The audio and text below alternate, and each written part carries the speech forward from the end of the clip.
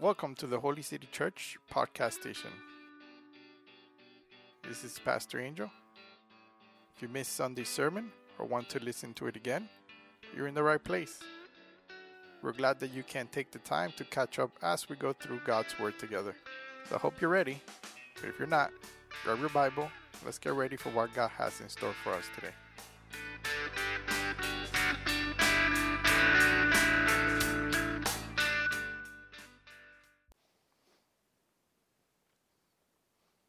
And he says, therefore, let no one pass judgment on you in question of food and drink, or with regards to a festival, or a new moon, or a Sabbath. These are a shadow of the things to come, but the substance belongs to Christ. Let no one disqualify you, insisting of asceticism and worship of angels, going on in details about visions puffed up without reasons by his senseless mind, and not holding fast to the head, from whom the whole body, nourished and knit together through his joints and ligaments, grows with a growth that is from God. If with Christ you died to the element spirit of the world, why, as you were still alive in the world, do you submit to regulations? Do not handle, do not taste, do not touch, referring to the things that all perish as they are used, according to human precepts and teachings.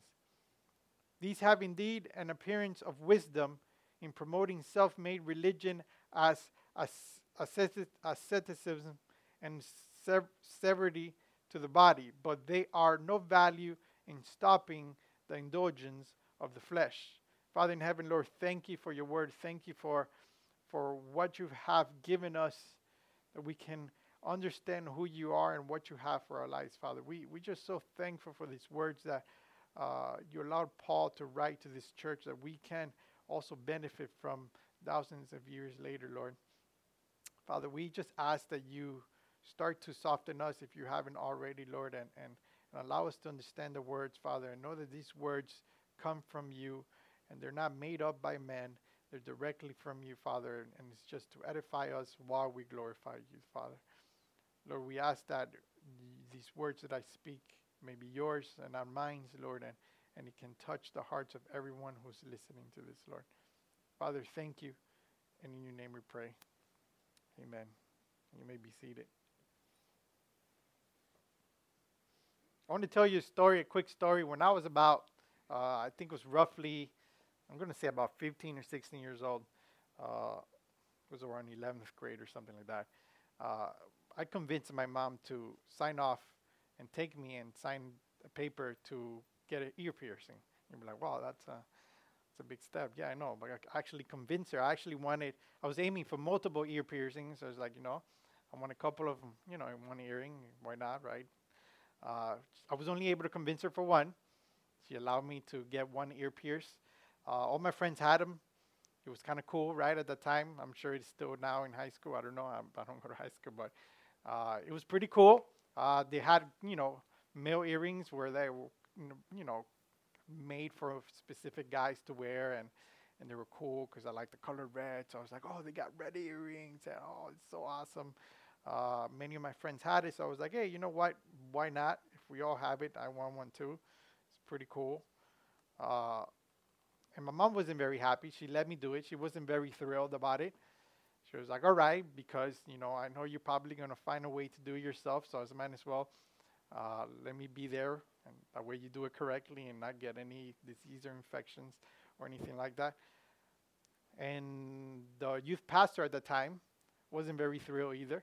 I was under the impression, as they, were telling me how I shouldn't have had done that because of the piercing that I had done on my ear, I wasn't saved. So the idea that I had was, now that I look certain way, that means that I'm not really saved, or was saved and I'm no longer saved. And that was kind of the thing that kind of impacted me, and I remember it being so taken back by it, because I couldn't believe that just because I had a piercing, you thought I wasn't saved. And to be honest, I wasn't at the time, but hey, that's a different story. But it was a really, really difficult thing to listen from somebody, because they thought that Christians shouldn't look certain ways, shouldn't do certain things, especially something like a piercing, which wasn't supposed to be meant for a male to do, right? A guy to do. And as times passed and I grew and I continued to be involved in the church, I continued to face other scenarios where I was disciplined in the church because I was doing something that Christians shouldn't do, or I was wearing something a Christian shouldn't wear, or things like that. So I did see that happen a lot. You can say I kind of broke the rules a lot. There was a lot of rules that I broke. So as I look back and I realize, as I also look back and I realize why my friends would often cast me out and just push me to the side and be like, don't bother, Angel, don't worry. The reason why they would, actually do that was actually the problem. They would say it was because I was too religious. So they would say a lot of times, no, because you don't know, you can't do this, or you can only do this. We don't bother, right? We don't bother telling you or letting you know, because you're a very religious person. It was never any point in time where they would say, hey, we don't hang out with you because you're always talking about Jesus, or you're always talking about church, or anything like that. We just don't hang out. We just don't ask you because it's too difficult to kind of keep up with your rules and your laws and your regulations. So we don't know what you're allowed to do. We don't know what you're not allowed to do. So why bother? We're just going to not invite you altogether. This idea of following rules is very common among different types of churches. As most of you know, there's many churches out there that teach that in order to be okay with God, we need to make sure we follow all the rules. You must do certain things. We must not do certain things. And for the most part, when you really look at those rules, they end up being man-made rules who they expect us to follow in order for us to meet the criteria that they think we should meet in order to look or to think that we are saved. And this here is called legalism. I'm not sure if I'm saying that correctly. Legalism. And that's when we set a specific amount of rules, and in order for you to be saved, you have to meet those criteria. If you don't meet those criteria, if you don't follow these rules, you're no longer saved. And I want to be clear, I'm not talking about just rules we can do, so us could do things right in the church, right? There's rules. We start at 11 o'clock. That's the rule. At 11 o'clock we start. We go into this time, and after this time we stop. We come in here, we all dressed, we close. Nobody's here coming nude or naked or anything like that. We know those. I'm not talking about those kind of rules. Man-made rules that we must follow in order to be right with God. That's what legalism is. It's rules that we say that if you don't meet the rules, you're going to hell. You're not going to heaven because you haven't met these rules. You're not following these rules.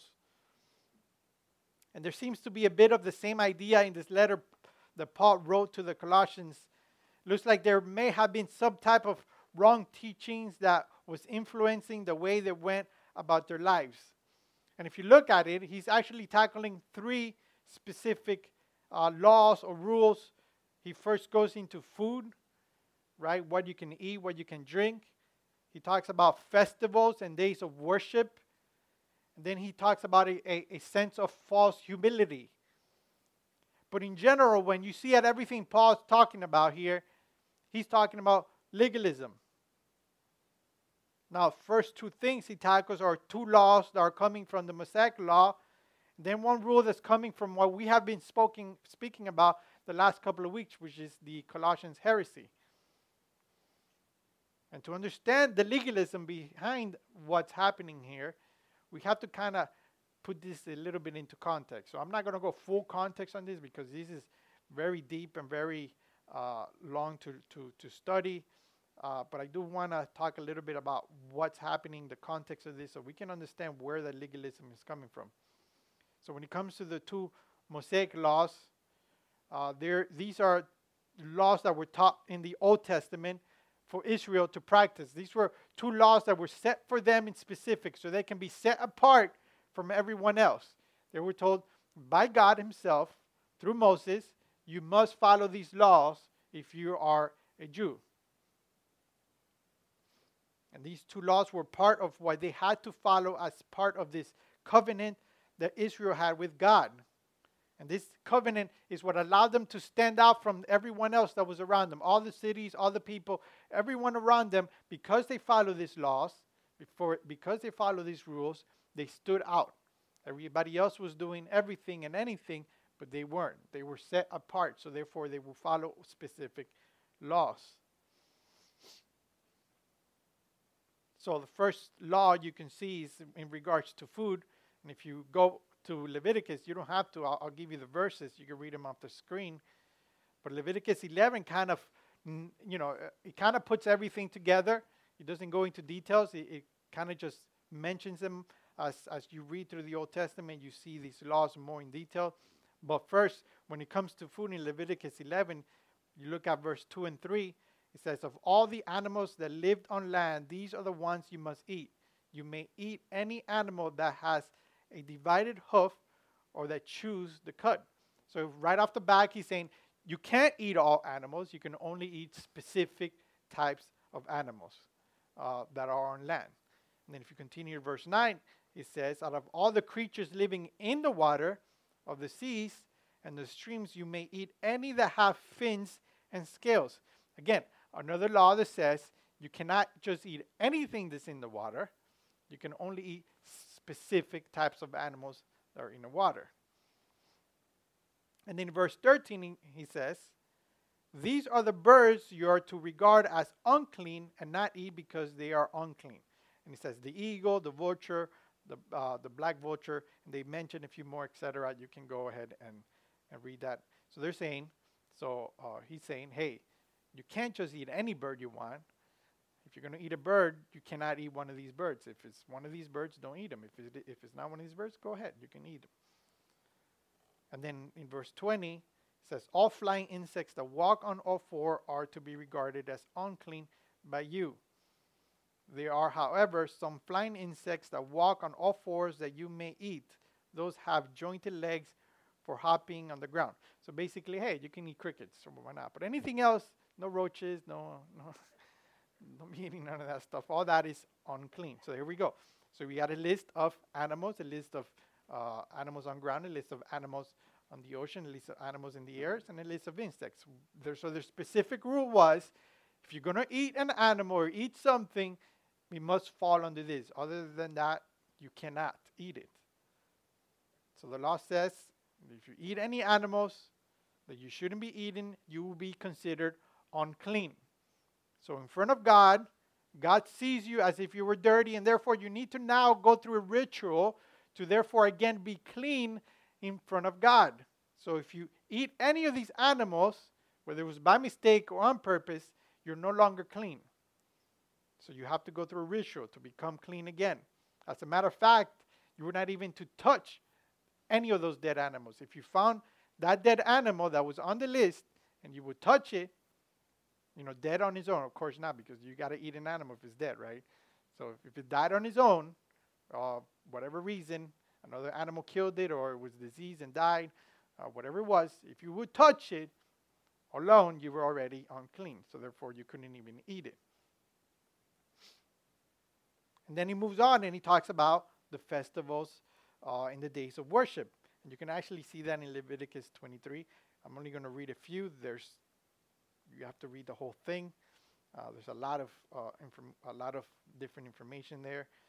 Verse 3 talks about the Sabbath. There are Leviticus 23 verse 3 says there are 6 days when you may work, but on the seventh day it is a day of Sabbath rest, a day of sacred assembly. You're not to do any work. Wherever you live, it is Sabbath to the Lord. So work for 6 days, and on the seventh day, which was Saturday, you do not work. You do not do anything. Then if you continue, verse 5 and 6 talks about the Passover and the festivals of the unleavened bread. It says, the Lord Passover begins at twilight on the 14th day of the first month. On the 15th day of that month, the Lord's festival of unleavened bread begins. For 7 days you must eat bread made without yeast. So here's a festival, right? 15 to 22 is another festival. I'm not going to read it. It's the festival of the weeks. If you look at verse 24, he talks about the festival of the trumpets. It says, say to Israel, on the first day of the 7th month, you are to have a day of Sabbath rest, a sacred assembly commemorated with trumpets blast. And that's just to name a few of the festivals that they would have to celebrate. And up to today, many of these festivals, many of these celebrations, many of these holidays, I guess if you want to call it, are still in tradition. They're still followed by those who are Jews, and they are followed very, very closely, and they never miss any of those holidays. And even back then, you were not supposed to miss any of those holidays or any of those festivals, or you shouldn't do work on the Sabbath. We all know what happened to Jesus for healing on the Sabbath. They didn't take that very lightly. So these were laws that they took very serious. If it was the Sabbath, don't do anything. And I've mentioned stories before in the past how nowadays the Jews, when they do certain things, they don't do certain things on Saturday, right? Like, for example, I used to work at a hospital. The elevators on Saturdays open and close automatically every floor because they are not allowed to touch the buttons to open the elevators. They couldn't touch the button. That was work. You go in the elevator, you got to touch a button. What floor you want to go? That was work. So what happened? It's a Jewish hospital. Every floor on Saturday opens by itself. So you can get off and on wherever you need to without having to touch anything because it was work. They take this stuff very serious. Okay? These were laws that were given by God for them to follow. But these laws were given to the people that must follow. But for us, these practices were just what Paul calls it, a shadow of things to come. But then if you continue, you see another one, the third one, which was a sense of false humility. And we also have to look what it looks like, the teachings from these arrogant thoughts, these arrogant people who taught that they needed to be abstinence for certain things and to worship angels. And the only, and if you do so, if you're abstinence and you worship angels, you're declaring and you're saying and you're showing how humble you are. And most scholars agree that the idea seems like it's coming from the fact that you're not worthy enough to have any pleasure in your life, and you're not worthy enough to deserve to talk to God. So therefore, because you're undeserving, you need to humble yourself. And the way you humble yourself is by abstaining from anything that's higher than what you deserve, which is, pleasure or talking to God, right? You don't deserve to talk to God, so you're going to remove yourself from talking to God. So therefore, go talk to angels. Go worship angels, because that's the only thing you're worth doing. We have already talked about something similar where we should, where they would teach that we should go to the saints as our mediator. And when Paul says there's no need for you to do that, you can go straight to Christ. He is your mediator. You don't need anything. But in this instance, it's not because they can do something for us, but it's because we are too humble, we are too broken, we're too poor to go to God himself, since we're not really worth it. So it's a little bit different, right? It's not saying, hey, let's go to the angels because we need a mediator. We're saying, hey, you're not worthy enough to even talk to God, so don't even bother. So it's like saying you're broken, you're nobody, and you're unworthy of speaking to the kings of kings. Now, I'm not saying we have a freedom, and this is not about talking about a freedom to do whatever we want with no consequences. We're going to see next week how that isn't the case. Paul, talks about that. He just doesn't leave that up to us to figure out. But a lot has changed since the law was originally given. Okay? God, in the person of Jesus, has fulfilled all those laws and all those rules that were set in the Old Testament for him to fulfill. He has already fulfilled those laws. So we're no longer bound to the idea of the separation between the Jews and the Gentiles, where we have to follow specific laws in order to be different from everyone, because that's the only way we're saved. And we don't have to be bound to that idea where we're not worthy enough, or we're only worthy if we follow rules. We no longer have to worry about that. If you look at Ephesians chapter 2, verse 13 and 16, it says, "But now in Christ Jesus, you who once were far away have been brought near by the blood of Christ. For he himself is our peace, who has made the two groups one and has destroyed the barrier, the dividing wall of hostility, by setting aside in his flesh the law with its commands and regulations. His purpose was to create in himself one new humanity out of two, thus making peace, and in one body to reconcile both of them to God through the cross, by which he puts to death their hostility." So we no longer need to look at laws to say, hey, I am this person, or I am greater, or I am that, or I am worthy enough. We don't go to those laws anymore. That was put to death. So then what Paul says about this. Let's look at what Paul says in regards to these legalistic laws. If you start in verse 16, "Let no one pass judgment on you in questions of food and drink, or with regards to a festival, or a new moon, or a Sabbath." See, there's a connection here between last week's verses that we read. So Paul is saying, because Jesus was already victorious, because Jesus had victory on the cross, don't let anyone judge you in regards to what food, what drink, or in other matters related to laws. Don't let someone judge you by what you're eating or what you're drinking. Now, he's not saying don't let people mess around with you and go fight them. You know, if somebody's trying to judge you because you're eating pork and you shouldn't be eating pork, and he's going to come tell you. He's not saying go fight them and go defend yourself, right? He's not saying that.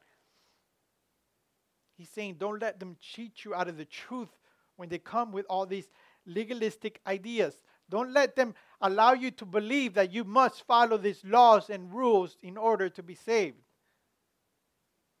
So basically, guard yourself against those who are requiring that you obey the Old Testament law in order to be good with God. And the reason for that is because it's what Paul says in verse 17. "These are a shadow of the things to come, but the substance belongs to Christ." You must understand that these are not bad laws, okay? These laws that that I'm talking about, hey, you must not, you don't need to follow, and that's been done with. Don't worry about it. It's not because they were bad laws. These are good laws, laws that work. It's not because they're bad laws, but those laws were just a shadow of who Christ is and who Christ was going to do. That's all it was. And since Christ already fulfilled them, we no longer need that shadow because Christ already fulfilled it. So therefore, the shadow has physically been done. It's physically been here. So these laws are no longer binding in the new covenant. The representation of these laws have come physically into this world to save us, and that is Christ. That's what those laws represent, Christ. And he came, he fulfilled them because we couldn't. But because of that, it's well now, if you look at 1 Timothy, I'm not going to read it, we now have that all foods are pure and every day is a day of God. So now we're not saying, hey, completely don't worry about them.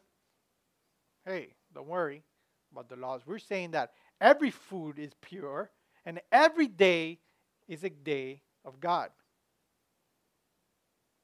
So what does this mean? First, that we are free to keep or not keep a kosher diet. And we know a kosher diet is the diet that the Jews specifically, they don't buy anything unless it's kosher. We know that, right? So what Christ did is that we are free now to either eat kosher or not eat kosher. So if you want to eat pork, eat pork. But if you want to be vegan, be vegan. Doesn't matter. Go ahead. If you can afford to buy organic kosher food, the good stuff, the expensive stuff, hey, by all means, buy it. If you can only afford to buy the processed type food where we know that, there's certain foods that are cheaper. It comes in cans and stuff like that. If that's what you can afford, then buy it and eat it. The only thing I would suggest is to remember that not all food is good for you. There are some food that is bad. So I do say that if you can't afford to buy the healthier type of food, go ahead, do so, because that is the temple of your spirit and we are responsible for this. So just because, who cares what you eat? Let's just go buy all the garbage food and eat it. That's not what I'm saying. But at the end, it doesn't really matter what you eat as long as you're eating knowing that what you have came from God. He provided that food for you. So if that's what you have to eat, that's what's there in front of you, and you eat it. Doesn't matter, because you know that that food is there because it was blessed by God, given by God. If it wasn't for God giving it to you, you wouldn't have had it to begin with. Second, this also means that we are free to partake or not partake in these festivals, and we're free to keep the Sabbath, whatever day of the week we want to keep the Sabbath, if you want to keep the Sabbath, right? The early church decided that rather keeping Saturday as the Sabbath, they decided, hey, let's switch it for Sunday because that's the day that Jesus rose from the dead. So let's go from keeping the Sabbath on Saturday, let's do it on Sunday. That's okay.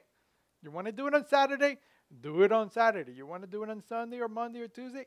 That's fine. We're free to do that. You want to celebrate only Christmas? Or you want to celebrate Christmas and Hanukkah? Or maybe just Hanukkah? Both? Neither? Doesn't matter. I do suggest that if you are going to observe any holidays, it be a holiday that's glorifying God. So that too. This is not just, But it doesn't matter what Old Testament law says in regards to the festivals and the Sabbath. As long as you know every single day of your life belongs to God. So the thing is that if you're aware that every day belongs to God, you're going to do the right thing every day. Because every day belongs to God. Everything you do every day is a gift from God. And everything we do every day must glorify God because it's a gift from God. So what you eat or what day of the week you use to worship does not get us any closer to God. That's basically what he's trying to say. Doesn't matter what you're eating. Doesn't matter what day you're worshiping God and you take to worship God. It doesn't matter. We could have said, hey, you know what? Let's just all meet Monday. Doesn't matter because what day we choose to worship God as a church, as a family of Christ, and what we eat does not say that we're closer to God or further from God. These things are just symbolic. The real substance of anything is Christ. Anything we do, the center of everything is because of Christ and revolves around Christ. In Christ is how we get closer to God. Him alone is our judge. He is our judge, and we look to him only. We don't look to laws. We don't look to food. We don't look to festivals. We look to Christ. Then if you go to 18, Paul talks about the next issue. He says, let no one disqualify you from insisting on asceticism or worship of angels. So he's saying, be on guard against anyone who requires you to follow specific rules. That way you make yourself look humble, right? Because being humble doesn't depend on what you give up. He's like, I'm giving this up, I'm letting this go, so therefore I'm humble. It doesn't depend on that. It doesn't depend on who you worship. You say, well, if I worship the lowest possible creature ever created, that makes me more humble. But if you're worshiping God, you're not very humble because you think you're all that because you can talk to God. It doesn't matter. That doesn't set your humbleness. Thinking that we must worship angels or we must give up everything you have to be close to God is coming from a false teaching. If anyone would tell you you need to remove something from your life of pleasure that is of God, okay? Don't take me out of context here, all right? If it's of God, right? Like we have many priests who abstain from any relationship at all with any woman. They don't get married. They don't procreate. They don't have sex. That was something God gave you, right? Just because you decided to do that doesn't mean you're humble.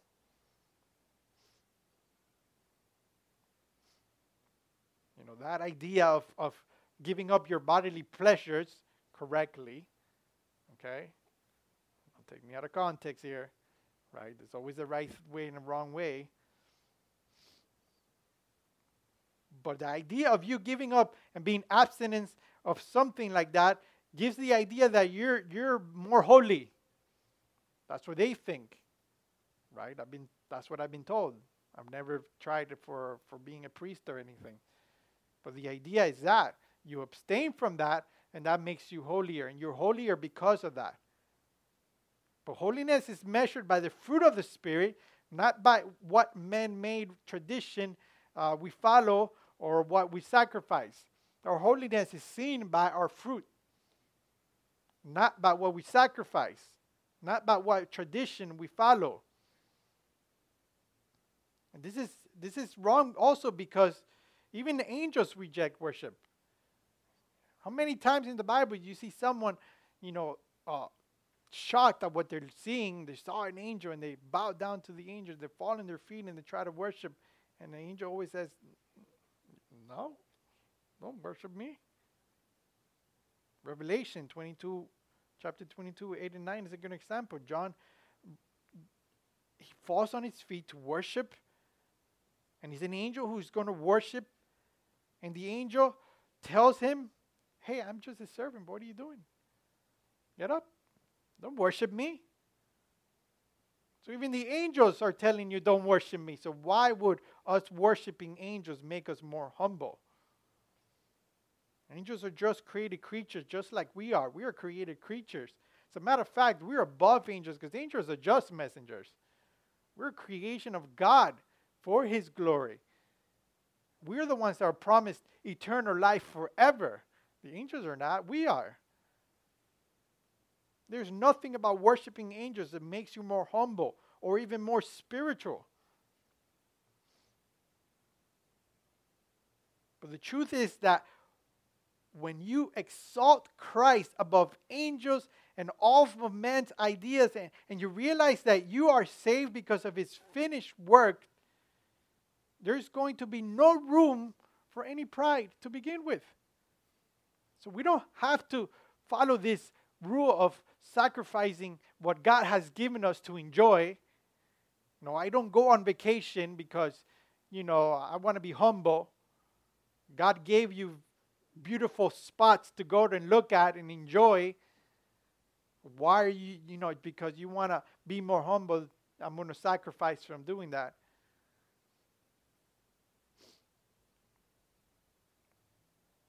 That doesn't mean, you're any closer to God because you did that.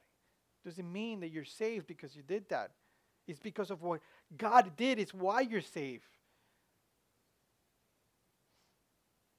And there's nothing else that is going to get that point across. You got to remember the reason why Jesus did what He had to do to begin with. Why did Jesus have to step down from His throne to come into this world? Why did He have to live a life perfectly here, to die as innocent men in a cross, to just, come back to life 3 days later? Why did He have to do that? Just think about it. It's because of how broken we are. It's because who we are. Just remember that, and that alone is enough to humble you. You don't need to say, well, I'm going to do certain things in order to be humble. Just think about it. That's not going to give you enough where you're going to be like, yeah, I'm going to walk out and be like, I'm the man. No, you're no one. Look at what God had to do for you.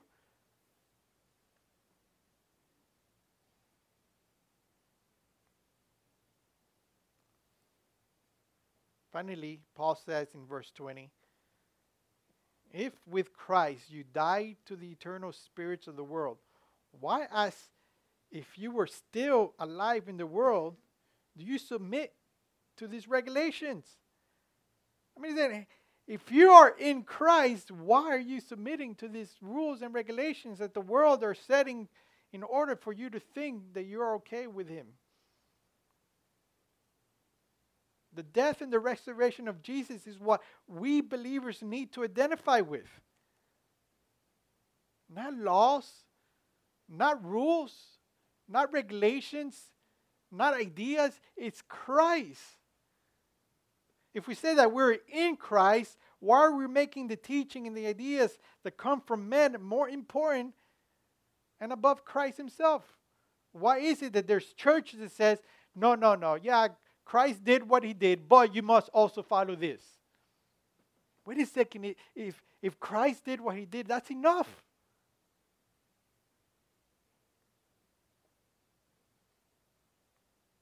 Why are we making a checklist of things that we must do?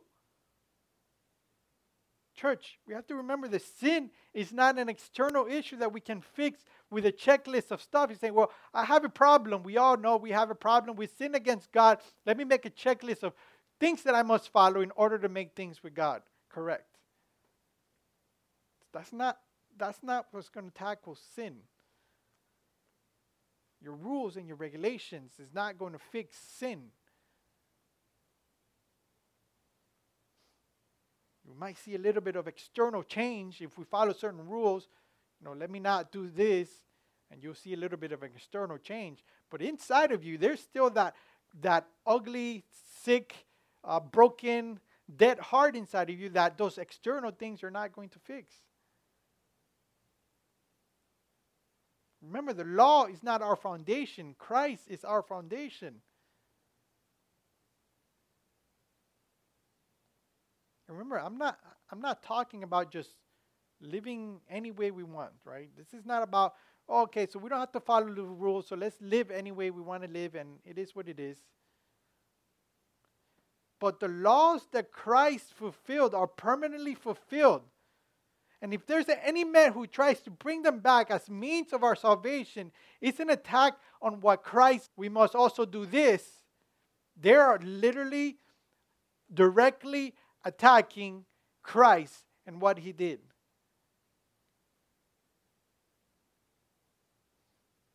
And even Paul says, look, these men are going to seem smart.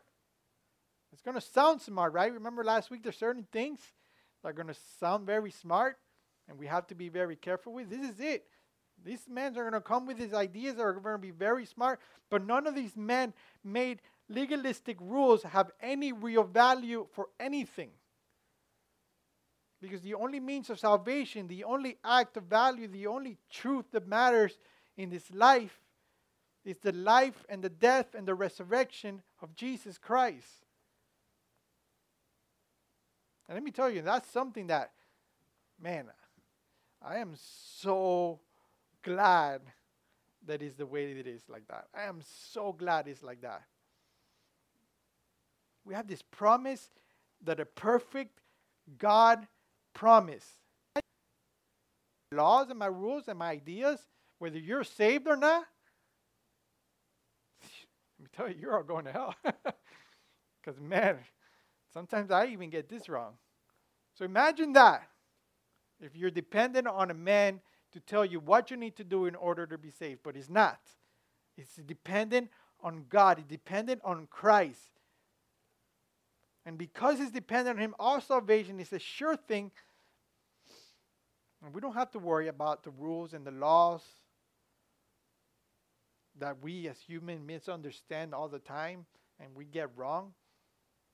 I mean, not too long ago, we talked about how, the churches were not understanding, the Old Testament very well. So what Jesus had to do, he had to explain it to them and goes, hey, this is what this means, man.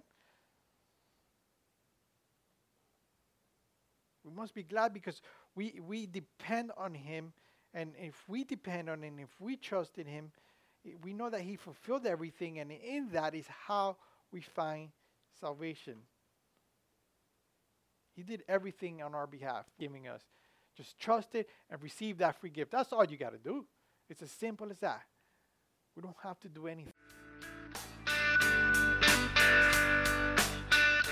Hope you enjoyed this week's sermon. If you have any questions, would like to connect, or listen to our library of sermons, jump right over to our website at www.holycitychurch.us. Again, we want to thank you for listening, and remember, this podcast is not intended to replace your time at the church. So we hope you have a blessed week, and talk to you again next week on Catch Up with Holy City Church.